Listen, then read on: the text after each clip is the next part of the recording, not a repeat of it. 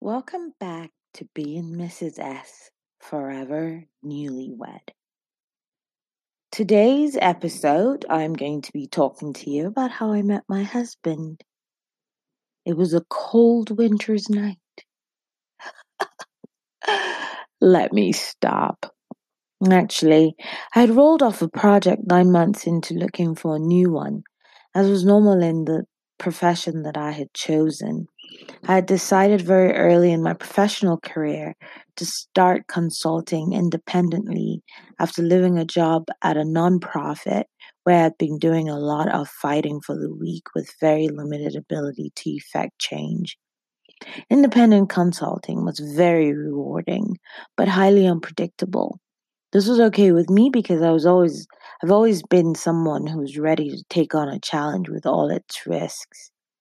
Be that as it may, it was never easy once the third month rolled around and there were no reasonable offers on the table. This time was particularly hard because my father was living with my sister, trying to recuperate from surgery that had taken a severe toll on him. My father had suffered a stroke moments before boarding a flight to the States for vacation. He spent very many weeks in the hospital in New York, so I was unemployed and unable to care for my sick dad. Had been courted by a company in Colorado whose quick contact from the recruiter to submit a writing sample, and just like that I was offered the job. Problem was that they had offered me a very low salary in comparison to anything I had been earning as an independent consultant. That really annoyed me. I immediately wanted to turn it down, but after talking to my good friend, decided instead to counter. When they came back, the offer was still quite low, but I had done some research on the city landscape, the demographics, and all, and decided to give it a shot. Who am I kidding? I figured I would meet the man of my dreams. So I decided, hey, get up, pack up, drive your butt up to the Rockies. The first thing I did on getting there was activate my profile on this dating website. The job required I relocate, so I had to find an apartment and furnish it. The company paid a puny relocation incentive. Anyway, I was able to find an apartment within walking distance to my job, and that was everything to me.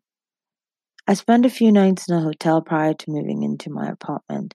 The minute I turned on my profile, there were hits upon hits upon hits, and they were all Caucasian men. I even got hits from Caucasian men who stated they didn't believe in dating outside their race. Foolish. The funny thing is that my profile was very detailed. I had photos upon photos upon photos. I listed everything about who I am, what I was looking for, and what I could give. I got a message from my B unit. He mentioned being tentative about contacting me, but hoped that I would respond. And if I didn't, no big deal. I ignored his messages for a little while because I wasn't impressed by his photos, and he stated that he did not necessarily want any more kids. However, there was something very kind about his eyes, and I figured he could not have been that serious about not wanting more kids when I clearly stated on my profile that I wanted a football field of babies. So I replied and asked him to send me his phone number.